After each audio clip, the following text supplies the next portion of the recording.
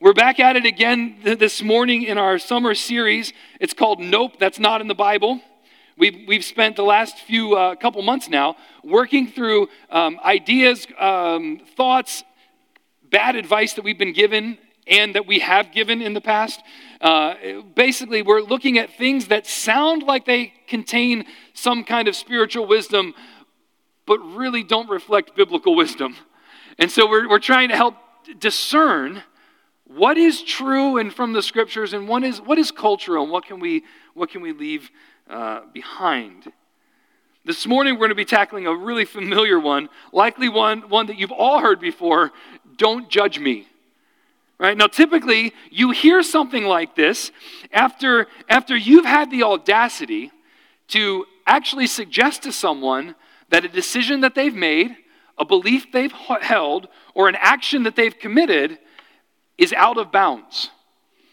If you have the gall to stand up in someone's face and offer a competing viewpoint on their decision, their activity, their belief, you are typically seen as judging them. And in our hyper-tolerant, relativistic culture, is there anything worse that you can be than intolerant? Right? Is there any more damning and condemning label to wear than you being intolerant? It seems like the most vile, the most heinous, self-righteous thing that you could possibly be would be to be considered intolerant or judgmental. And to stand up to someone and say that something they're doing is wrong almost guarantees that you'll instantly be reminded that you've crossed a substantial line. After all, who are you to judge me? Aren't Christians not? You're told not to judge each other, right? Judge not, lest you be judged. This morning, we're going to look at that concept, that theme, that idea, and hopefully bring some biblical perspective to this whole thing. Matthew chapter 7, starting in verse 1 through verse 6, is our main text this morning. We'll jump around a couple other places, but that's where we're going to be landing.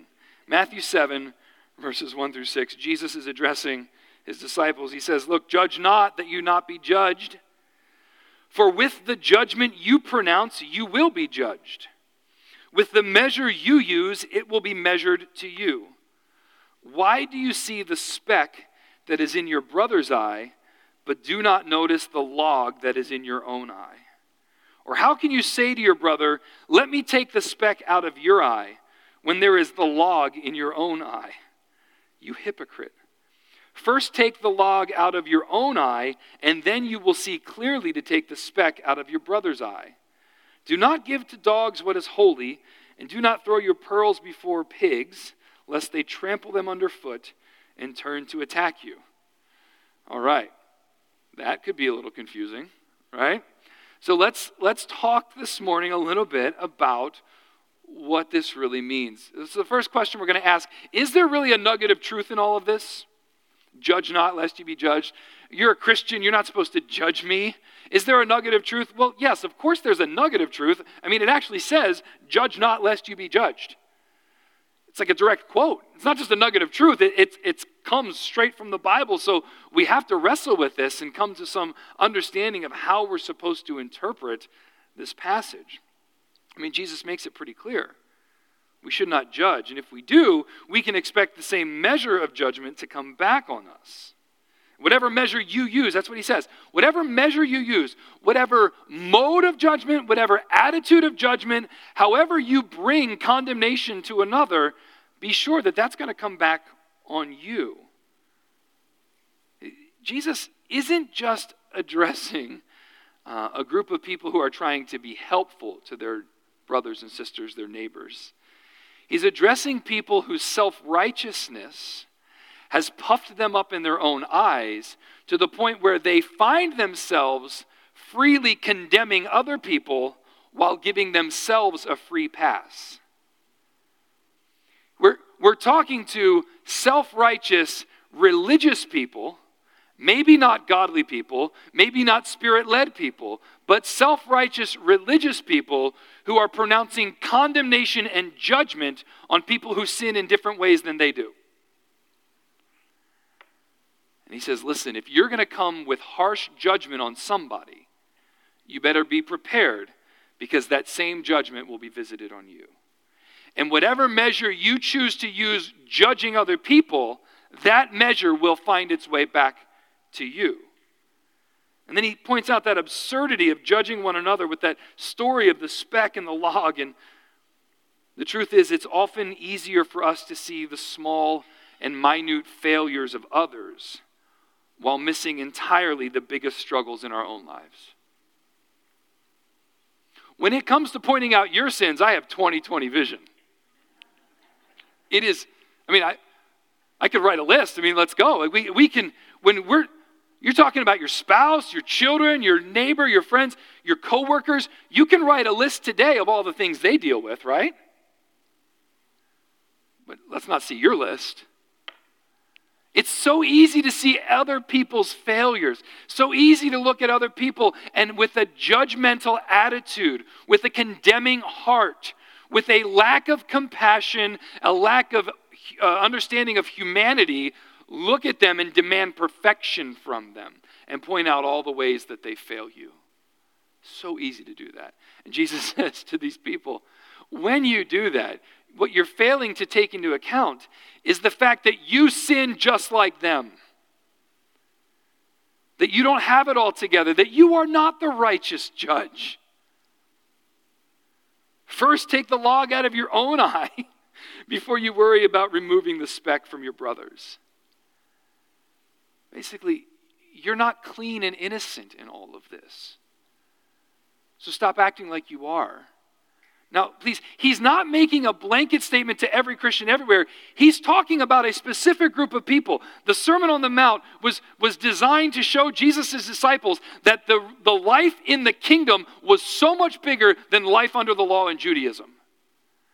That the Jewish zealots, the religious hierarchy, were puffed up with pride and arrogance, and they were judging one another like this.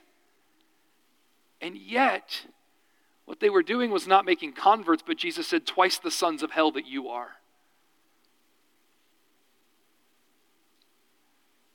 Paul addresses this in Romans. You self-righteous people, you live by the law, you judge by the law. Are you unaware that you sin just the same way? That you're breaking all these same rules? He's talking to those people who would self-righteously judge others while not considering that they themselves are sinful and need grace. So let's give some clarity here. What does all this really mean? What does all this really mean? There is a nugget of truth, but what am I supposed to do with that? Well, the problem for us, and the reasons that we've adopted this kind of urban legend here, is one of confusion about what the word judge really means. For starters, you might not know that the word judge can be interpreted more than one way. There's a couple different meanings. Now, it can be understood as to condemn or to avenge. And we know from the Bible's teaching that it is not our place to bring condemnation and vengeance. Vengeance is mine, saith the Lord. We know from scriptures that those who fail and break the laws of God are not offending us. We are not holy and righteous. They're offending God who gave the law and his holy righteous character. That's not your fight to fight. So we recognize that vengeance belongs to him, that condemnation is his right and his prerogative alone. He has reminded us clearly that he's the only righteous judge. He's the only one capable of discerning motives and actions and pronouncing a foolproof verdict every time, which is why it's so dangerous for us, because we don't really know what's going on in the hearts of our brothers and sisters. But God does. We think we know, but we're flawed. We don't have the inside track on all the discerning all the issues of their hearts and in their minds. We can't judge all their motives. We don't have the ability. And to act like we do is to take the place of God. No, vengeance belongs to him. Condemnation is his. That's his prerogative. He's the only one qualified to make those kind of determinations. But that's not the only way we can understand that word judge. The word judge also means to analyze or to evaluate. And that type of evaluation is actually required of Christians. It's actually commanded of us. In 1 Corinthians chapter 5, verse 5, in response to immorality of a heinous kind in the Corinthian church, Paul requires the church to deliver the offender over to Satan. They had to come to an agreement that the judgment Paul rendered was a good one. That it was good to look at the life of a professed believer and say, listen, what you're doing doesn't match up with what you're saying you believe. You're not showing evidence of a repentant, regenerate heart. We are going to follow the Lord's direction and hand you over for correction, for his restoration. They are actually required to do that. And that's a good thing.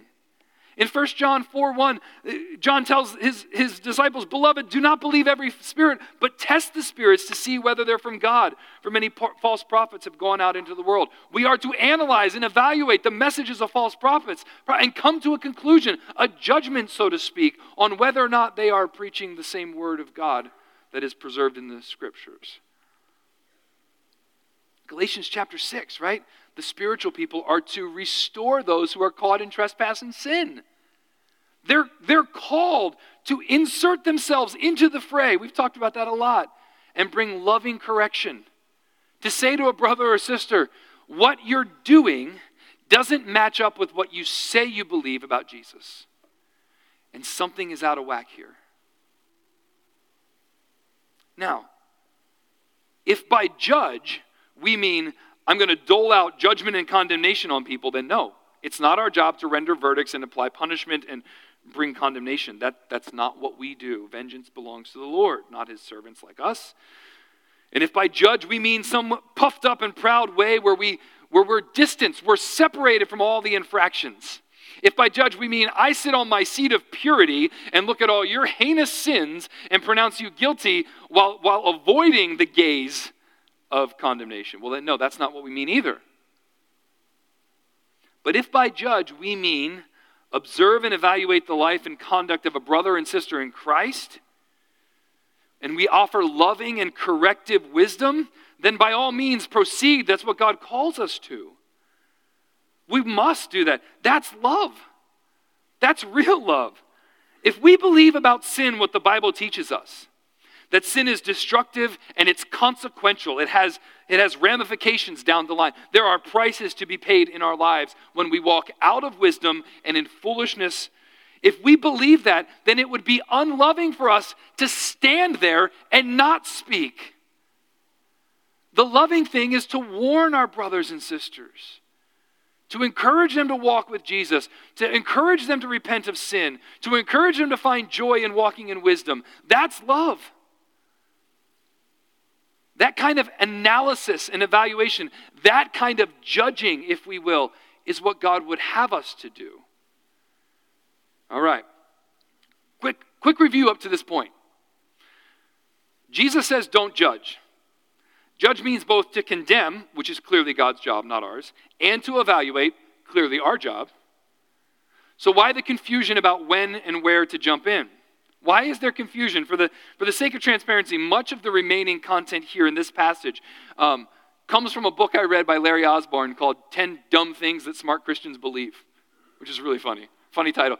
But he talks a lot about this there too, and it was very helpful for me.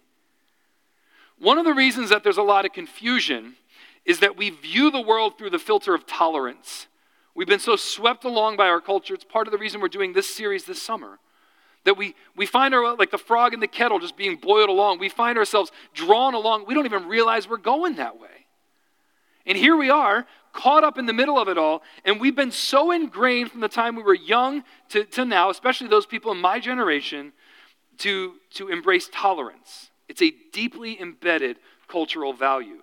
But it's been understood in a different way than in the past. It's been redefined. There's a new definition of tolerance that we're embracing. And the new definition is more along the lines of we allow others to believe and live in ways that we don't agree with, and we support their right to do so, and we refuse to judge their viewpoint and actions as either being right or wrong.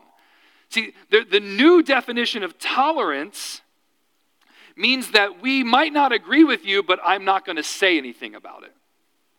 which isn't really tolerance at all. That's not how we've understood it up to this point.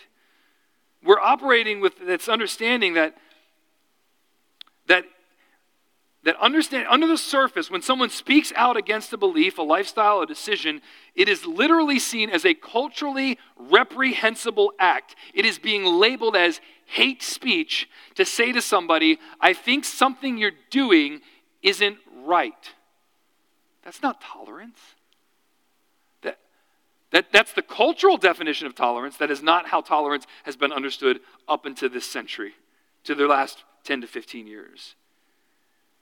I wonder how many of us have been accused of that kind of intolerance simply because we have a disagreement with somebody. Now, sometimes we don't help it with our disposition.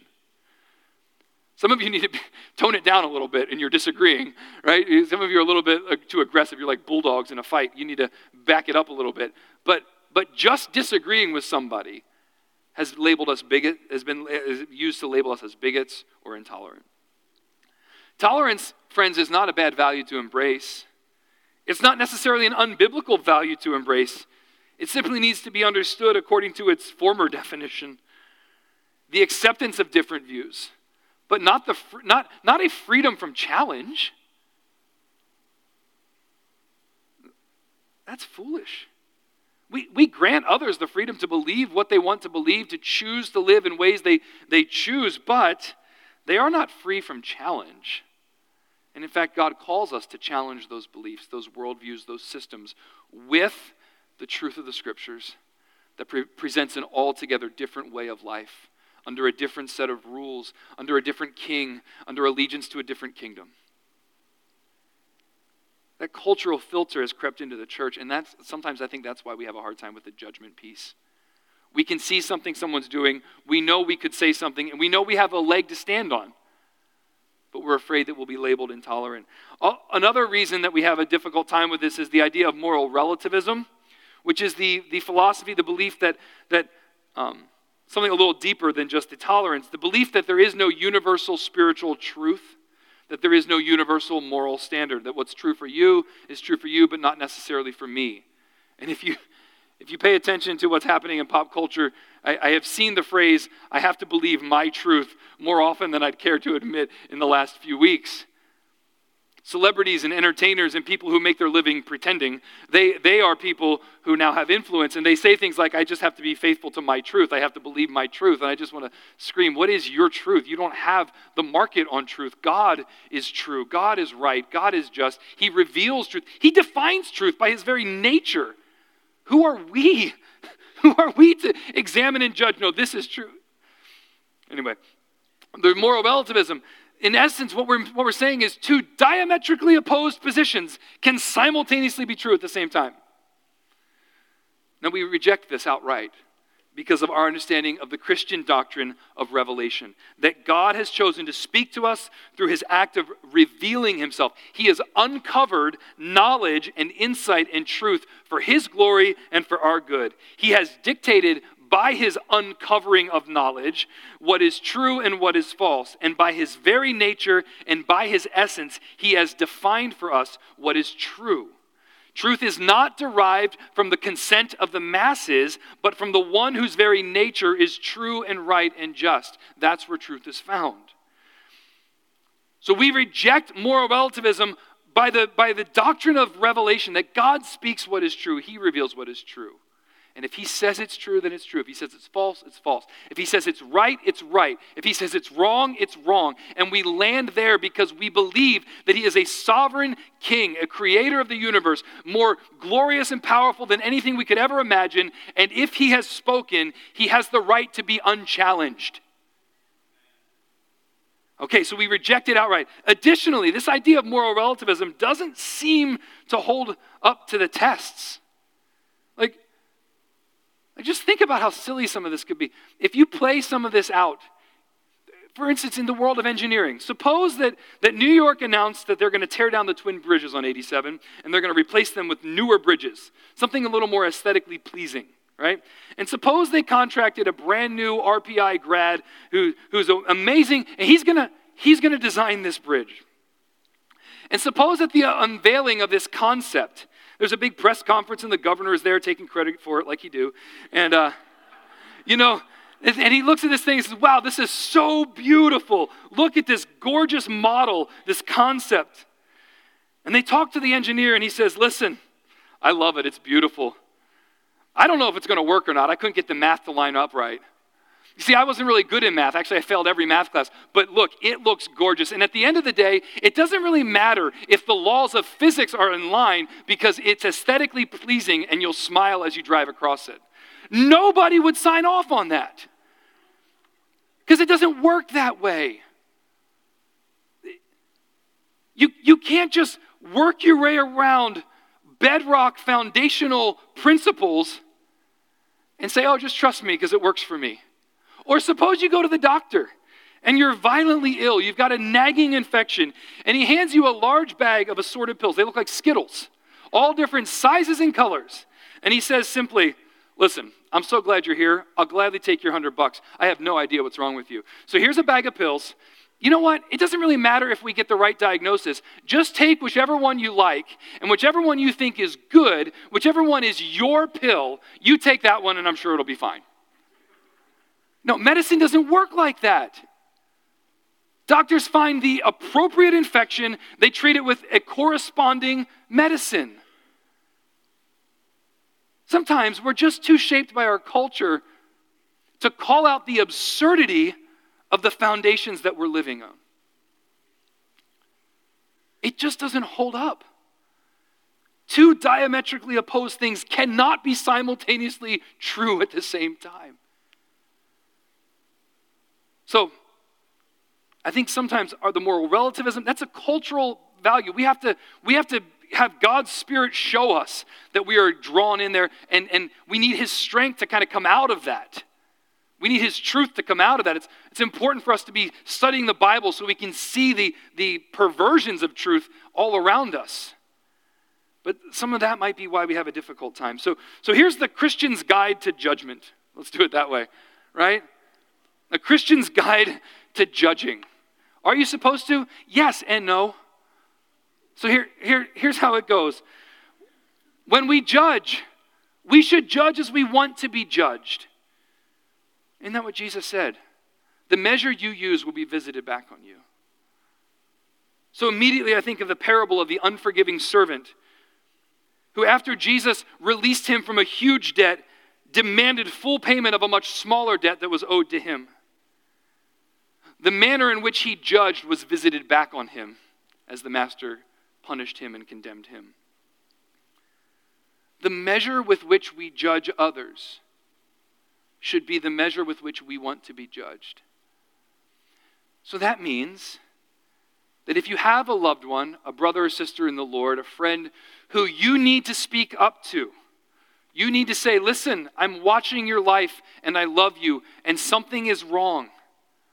You are embracing a position that is different. You're wandering from biblical truth. You're choosing to live a lifestyle that is separate and disconnected from the foundation that you have walked in the past. And I love you and I just want to warn you. I want you to come back. When you come in that moment, you better not come with harshness and judgmental spirits and a self-righteous attitude. You come as a fellow traveler in need of mercy and grace.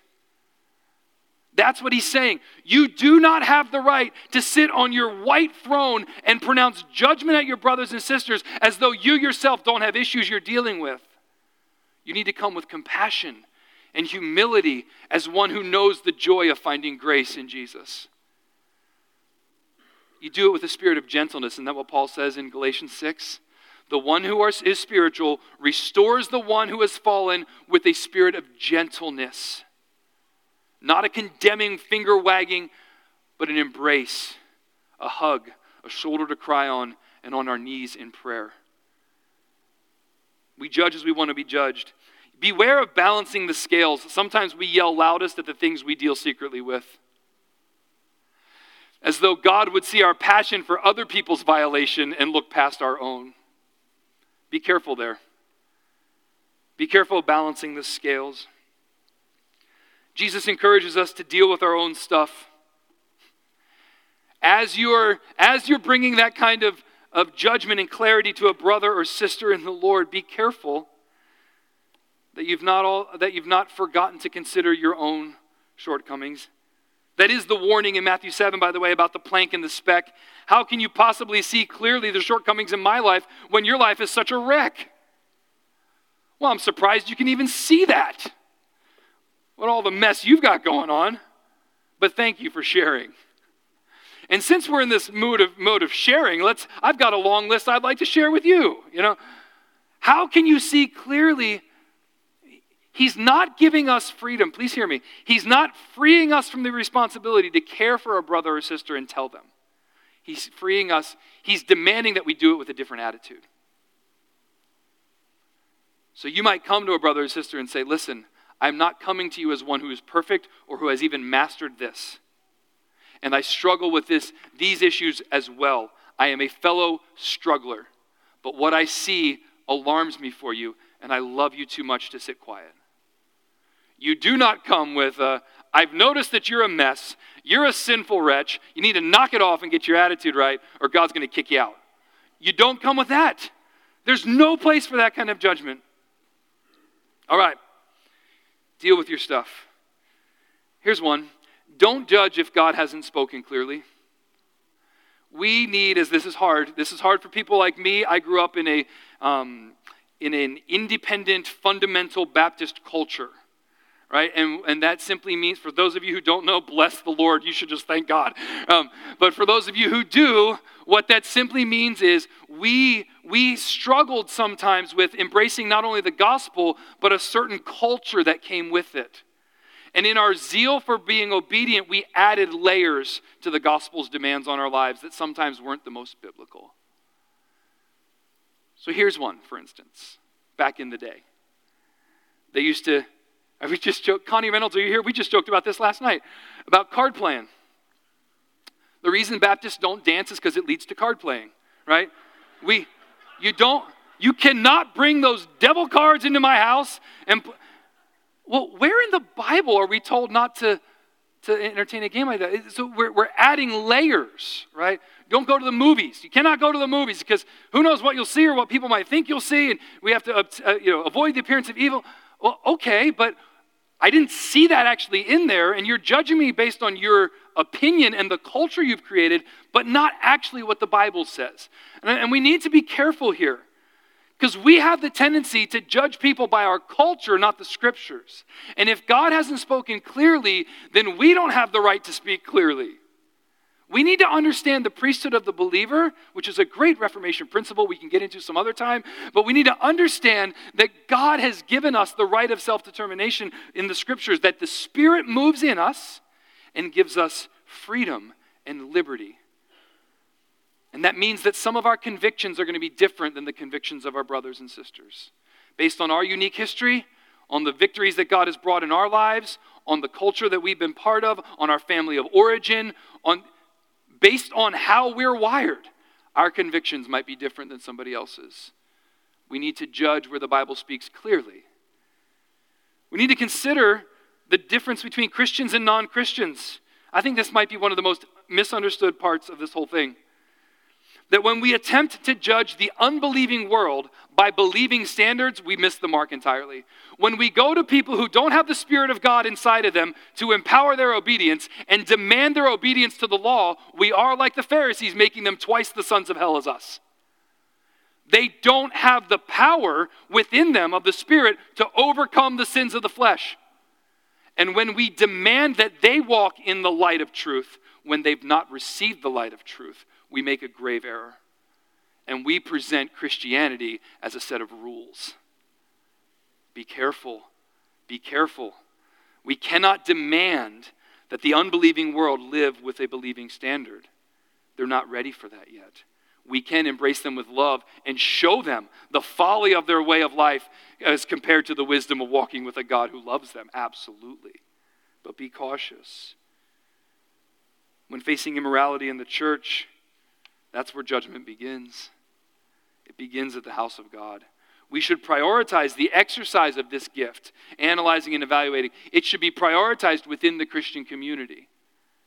It should find its greatest expression there as we spur one another on to love and to good deeds, as we encourage each other to walk in faithfulness. Have you ever had a brother or sister who loved you enough to call you out and say, listen, I am so proud of what God has done in your life, but I think you have a blind spot that you haven't seen. And because I love you, I can't let this go anymore. I need to share this with you. Have any of you ever had a brother or sister love you enough to put their relationship on the line and your pleasure with them on the line to help you walk in faithfulness?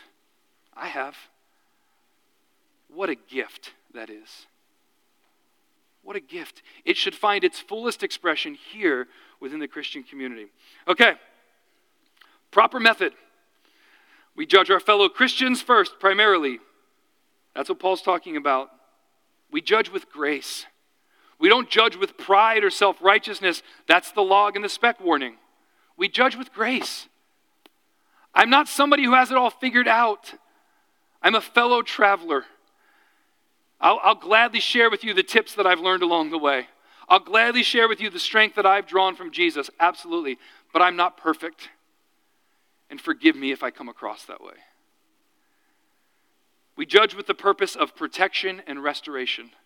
In Galatians 6, again, Paul talks about we are supposed to restore gently. Why is it that we go after the wanderer?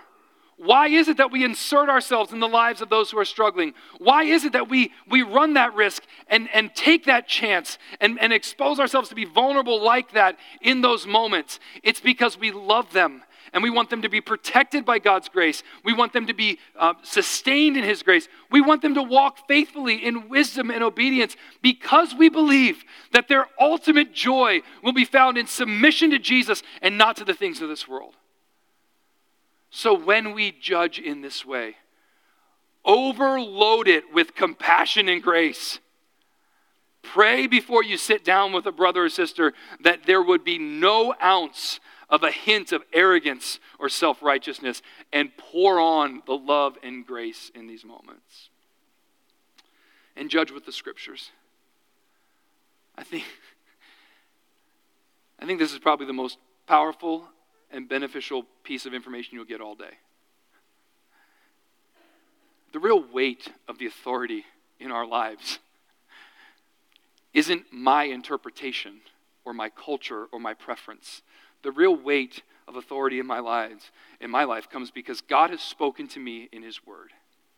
And when I sit down with a brother or sister in Christ, it's really helpful to sit down with somebody who shares an appreciation for the scriptures and say, God says right here this.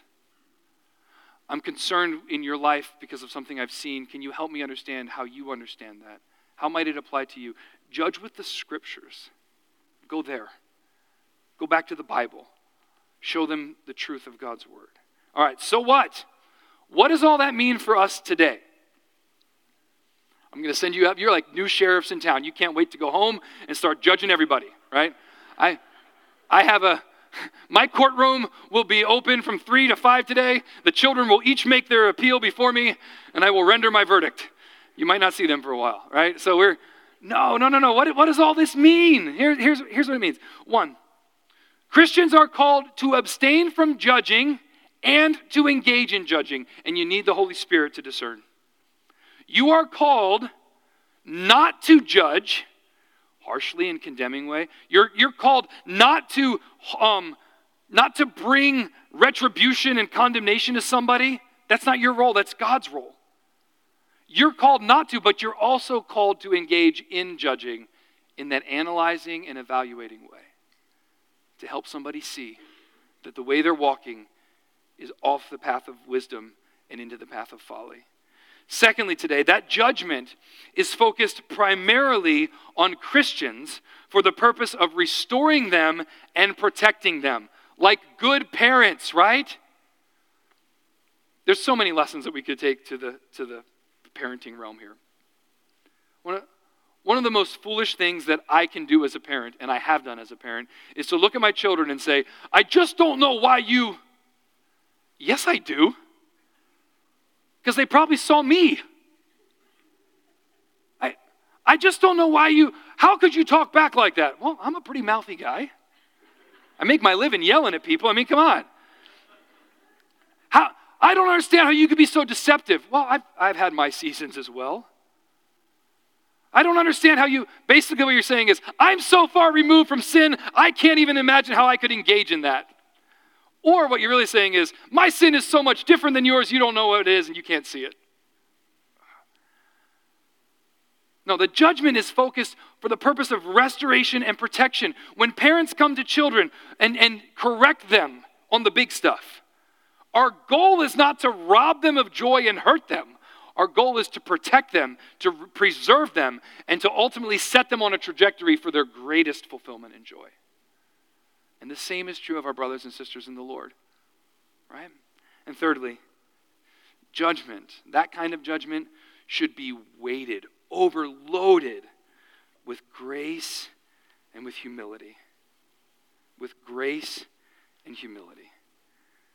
Because let's remember that there's not one of us who is without sin. And if God has given you a brother or sister who's willing to have those conversations with you, then thank him for it. And submit to their insight as insofar as it submits to God's. And if God has called you into that season where you have the burden of inserting yourself and helping someone, then be prayed up and go with grace, seeking for restoration, seeking for protection. I want to close with Paul's words to the Colossian church in chapter 3, verse 12 through 17. Here's what he says. Put on then as God's chosen ones, holy and beloved, compassionate hearts, kindness, humility, meekness, and patience, bearing with one another, and if one has a complaint against another, forgiving each other. As the Lord has forgiven you, so you also must forgive. And above all these, put on love, which binds everything together in perfect harmony. And let the peace of Christ rule in your hearts, to which indeed you were called in one body, and be thankful. Let the word of Christ dwell in you richly, teaching and admonishing one another in all wisdom, singing psalms and hymns and spiritual songs with thankfulness in your hearts to God. And whatever you do in word or deed, do everything in the name of the Lord Jesus, giving thanks to God the Father through him. Let's pray. Father, thank you for this day, for your word, for the truth, for this amazing congregation we get to be part of. Thank you that you have given us clarity in the scriptures as to who we're supposed to be and what we're supposed to be like. Lord, I pray that you'd make us a congregation that we just read about, clothed with compassion, humility, and kindness, willing to insert ourselves with a spirit of love, willing to do all things for your glory. God, I pray that you'd give us wisdom. Lord, we do not want to be seen as angry and judgmental people, but we feel a responsibility to stand in the gap and call sin, sin, to extol the virtues of wisdom from the scriptures, to proclaim truth in the marketplace, in the schoolyard, in our workplace. So God, help us to have the discerning ministry of the Spirit to know when to engage and when not to. Help us to have courage to explain and give a reason for the hope that is within us. Help us to do so with gentleness and respect. Lord, I pray that you would give us strength as a congregation to be more committed to personally discipling one another. Give us strength and the willingness to insert ourselves into the relationships around us, to bring hope and joy and clarity and correction. Make us the kind of people that are willing to hear it as well, without self-righteousness, without pride, without arrogance. God, and in so doing, I pray that you would move us more and more, conform us into the image of Jesus, that we would possess and demonstrate his character, his nature, his love, embracing his mission, that he would live his life through us, that we would reach the world. God, these are weighty matters. Thank you that you're already doing the work in our midst. Continue to pour out your blessings on us. In Jesus' name.